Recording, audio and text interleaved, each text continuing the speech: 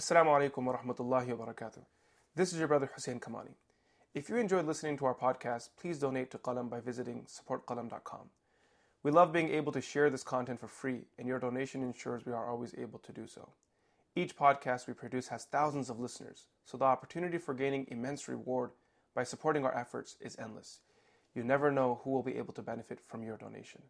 May Allah subhanahu wa ta'ala accept, and jazakumullahu khairan. Assalamu alaikum. The scholars that say that it was later on in her life that Zakaria alayhi salam took custodianship over her, the second group of scholars, they reference the ayah of the Quran, أَنْبَتَهَا نَبَاتًا حَسَنًا وَكَفَّلَهَا زَكَرِيَّا. They use the wow for tartib. Allah subhanahu wa ta'ala says that Allah subhanahu wa ta'ala allowed Maryam alayhi salam to grow a very beautiful, complete, wholesome nurturing and growing. أَنْبَتَهَا نَبَاتًا حَسَنًا وَكَفَّلَهَا زَكَرِيَّا. And Zakaria alayhi salam took her into his custody. He took care of her. So they say the waw is for tartib, it's to establish sequence. Therefore we can say that Maryam alayhi salam came under the care of Zakaria alayhi salam later on in her life. Similarly, they say that Allah subhanahu wa ta'ala says, وَكَفَّلَهَا زَكَرِيَّا. Zakaria alayhi salam took her into his custody. كُلَّمَا دَخَلَ عَلَيْهَا زَكَرِيَّا الْمِحْرَابِ. And whenever Zakaria alayhi salam came to her, he found fruits there. So they say if he found fruits with her, that means she was no longer nursing from her mother, which means that puts her at a later stage in her life. So they're connecting the verse together, that he took her into custodianship, he would visit her, he found fruits there, he found provision there, therefore this happened later on in her life. The scholars who hold the first position, that he took custodianship at a younger age, they say, وَأَصْحَابُ الْقَوْلِ الْأَوَّلِ أَجَابُوا بِأَنَّ الْوَاوْ لَا تُوجِبُ التَّرْتِيبِ. They say that the letter waw does not mandate sequence. You don't have to say that أَكَلْتُ التَّمَرْ وَالتُّفَاحِ and it happened in that sequence, that I ate a date and I ate a date and an apple. It doesn't mean that it happened in that sequence. Allah subhanahu wa ta'ala says, Kulu washrabu. It doesn't mean it has to be in that sequence, that you have to eat first and drink second. Drinking first is not allowed. That's not what the Quran is saying. Kulu washrabu. Both things. They're both permissible. They're both allowed. Do both things. Eat and drink at the same time. So they hold this second position. Allah subhanahu wa ta'ala says, وَمَا كُنْتَ لَدَيْهِمْ إِذْ يُلْقُونَ أَقْلَامُهُمْ أَيُّهُمْ يَكْفُلُ مَرْيَمْ وَمَا كُنْتَ لَدَيْهِمْ إِذْ يَخْتَصِمُونَ. When it came time for Maryam alayhi salam to go in the custody of another person, there was a dispute that broke out that whose custody would she go into. Imam Qurtubi rahmatullahi alayhi states the following passage, فَقَالَ زَكَرِيَّا أَنَا حَقُّ بِهَا. Zakaria alayhi salam said, I am most deserving of her. خَالَتُهَا عِنْدِي. Her maternal aunt is with me. She's under my marriage. And as we know in the riwayah, the Prophet sallallahu alayhi wasallam said, خَالَ بَدَرْجَةِ الْأُمِّ. That the khala is in the position of the mother. In the absence of the mother, the khala, the sister of the mother, becomes the one who's most deserving and worthy to take care of the child. The statement of the Prophet ﷺ was actually stated in a scenario of conflict when it came to custody. There was a child whose custody was debated, and the Prophet ﷺ said this, that the khala is in the place of the mother. So he said, خالتها عندي وكانت عنده أشيع بنت فاقود أخت حنة bint Faqud Maryam. So he's saying that he was married to Maryam alayhi salam's aunt. وقال بنو إسرائيل نحن أحق بها. The people of Banu Israel were on the other side. They said, you're not worthy of her, we are worthy of her. بنت عالمنا, because she was a daughter of our scholar. Imran was a great scholar of ours, he was a great worshipper of ours, everyone respected him, so his daughter will be treated like our daughter. فاقترعوا عليها وجاء كل واحد بقلمه واتفقوا أن يجعلوا الأقلام في الماء الجاري فمن وقف قلمه ولم يجره الماء فهو حاضنها. They agreed that they would all bring their pens, and these were pens that they would write the Torah with, a very sacred belonging. And they would put these pens in flowing water, and whichever pen would not flow with the current of the water and remain in its place would be the one that was selected by Allah, and he would take custody over the child. فقال النبي صلى الله عليه وسلم فجرت الأقلام وعال قلم زكريا.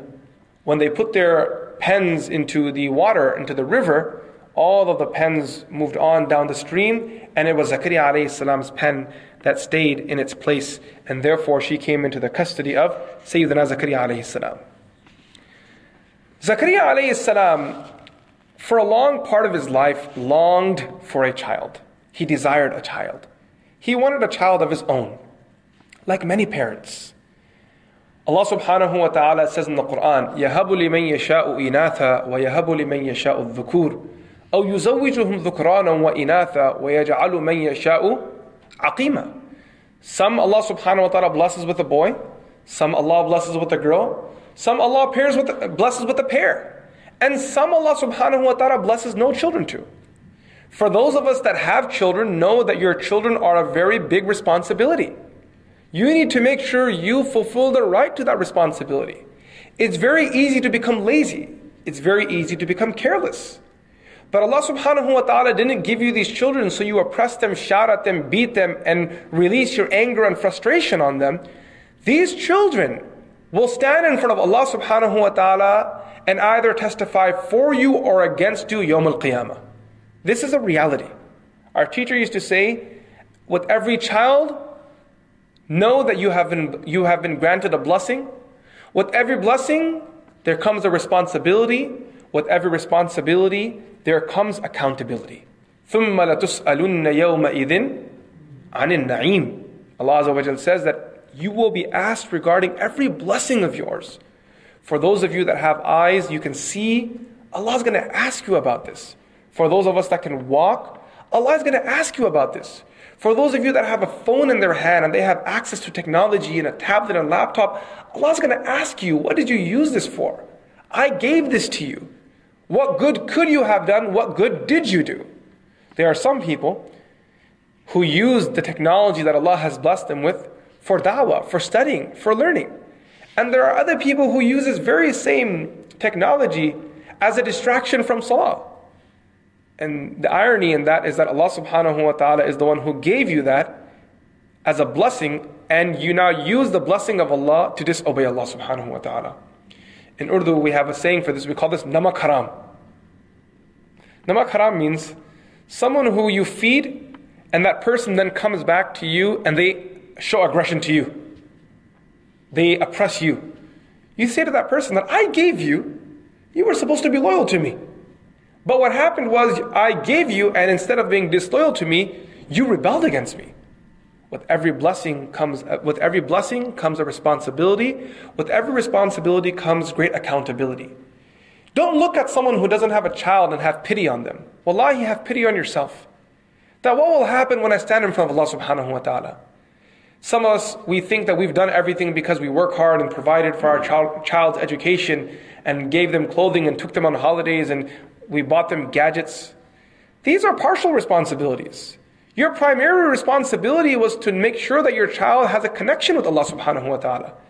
If your child is in their teen years and they still don't have a relationship with Allah subhanahu wa ta'ala, then you have to really ask yourself, did I really pass as a parent? Maybe I've given them everything, but if I haven't given them Allah, then in reality I haven't given my children anything at all. Luqman alayhi salam, when he's speaking to his child, his first advice is what?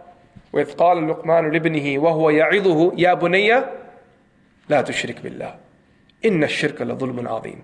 His first advice is, don't ever make partners with Allah. He's training his son from a young age to be loyal to Allah subhanahu wa ta'ala, to love Allah, to dedicate his life for Allah subhanahu wa ta'ala. Look for the wisdom that Luqman alayhi salam imparts on his son.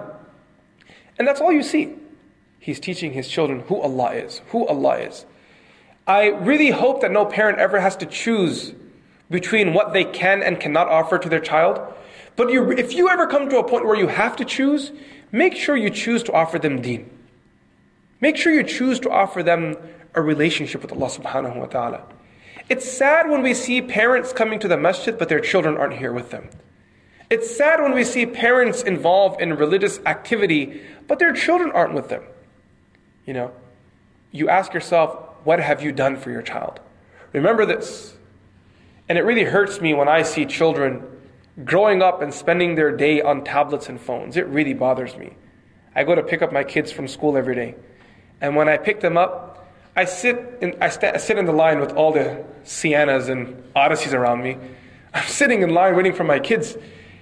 And every kid I see coming into the car, every kid I see walking out of the school doors, these are kids who are barely like 8, 9 years old, by the way.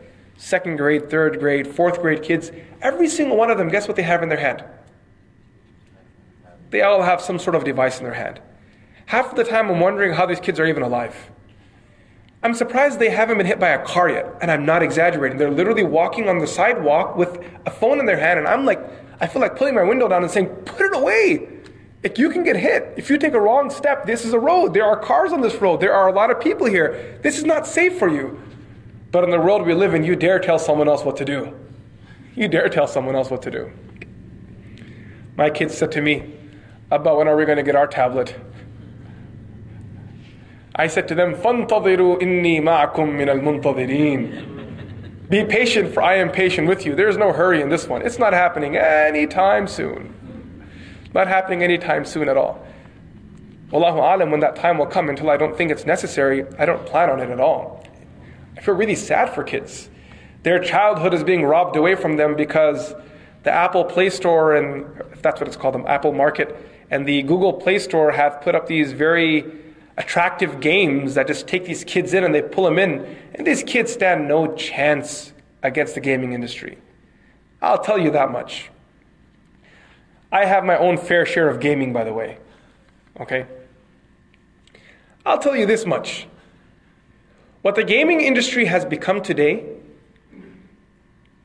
they've incorporated such human psychology in games that an adult like myself, who has an understanding of psychology and has studied society and as a community leader, someone who's always involved in this sort of thing, someone like myself, when I look at it, I'm amazed by the millions of dollars they must be pumping into psychologists who are taking control over the psyche of gamers to keep them attracted to the game and paying money into the industry, that as an adult, I feel like I'm attracted. They've got me on the noose. They can pull me in.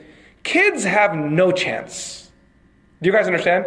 Like, as an adult, I'm telling you, I see the problem. I know what they're doing. I know what's happening at this point. I can see the theory coming into play, and I'm holding myself back, making sure, trying my best not to become a target of this horrific industry. And then I look at 14-year-old kids, 13-year-old kids, and I'm like, oh gosh, this one doesn't stand a chance. These guys have put millions of dollars to own you. And guess what? They are going to own you. And unless you don't step back right now, these people are going to take you right into slavery, and you're going to lose 6 hours a day of your life, and you won't even know where they were gone. These 6 hours a day, 4 hours a day you lose to the gaming industry will offer you how much value in your life? Zero value. There's nothing you can do about it. There's a person above you who's a lot more intelligent than you are today, and they are owning you right now. So either you quit and step out, or just get ready to be owned for a good part of your life. If you dedicate 6 hours a day to gaming, does that sound like a lot to you guys? Do you guys think that's how much people game a day? Or do you think I'm exaggerating? I'm telling you they're more than that. I'm telling you, people who game way more than 6 hours a day. Believe that, Hana. Right? 6 hours a day is an average amount, I'm telling you. In particular, with the gaming industry being connected to cell phones, before, when it was on a console, you would spend maybe 2-3 hours, your mom and dad would get really ticked off, they'd pull the plug out and send you upstairs, and you'd game for the next 3 hours in your sleep, right? But in a time where gaming is now on the phone, 6 hours a day, 5 hours a day is minimal. At the age of 80, you've spent 20 years of your life gaming. It's basic math. At the age of 80, you've spent how many years of your life gaming? 20 years of your life, it's gone. And I do believe parents have a role to play in this. You surely have a role to play in this. Once you're in the problem, then don't come and say, how do I fix it? Because I don't know, honestly. I'm not good at fixing broken glasses. I can tell you how to keep it safe. I can tell you where to keep it on the shelf. I can maybe help you on cleaning techniques.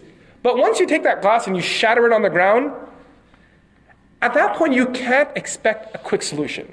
Once the glass is shattered, now in order to fix it again, there's a lot of work that goes into it. You look at parents who have children, and sometimes you have pity on them. That, Ya Allah, what happened here? And for a lot of the parents, the simple answer is, Zamana kharabe. That's what they say. What does that mean? That the times are rough, times are bad. Times are rough, times are bad. We did our best. Inshallah, that's true.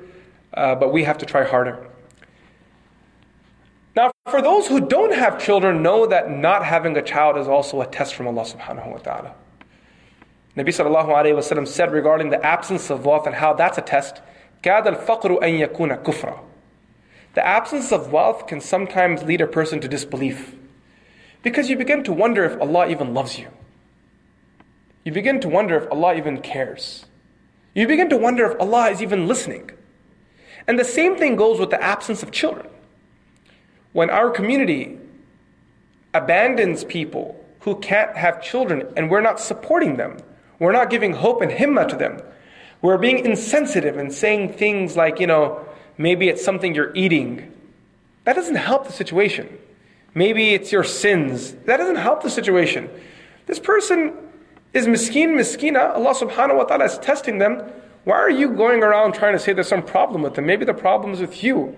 That you're not understanding that Allah subhanahu wa ta'ala is testing them. Just today in Mishkat al-Masabih, the last hadith I read as a part of the class, what a beautiful riwayah, I'll share it with you.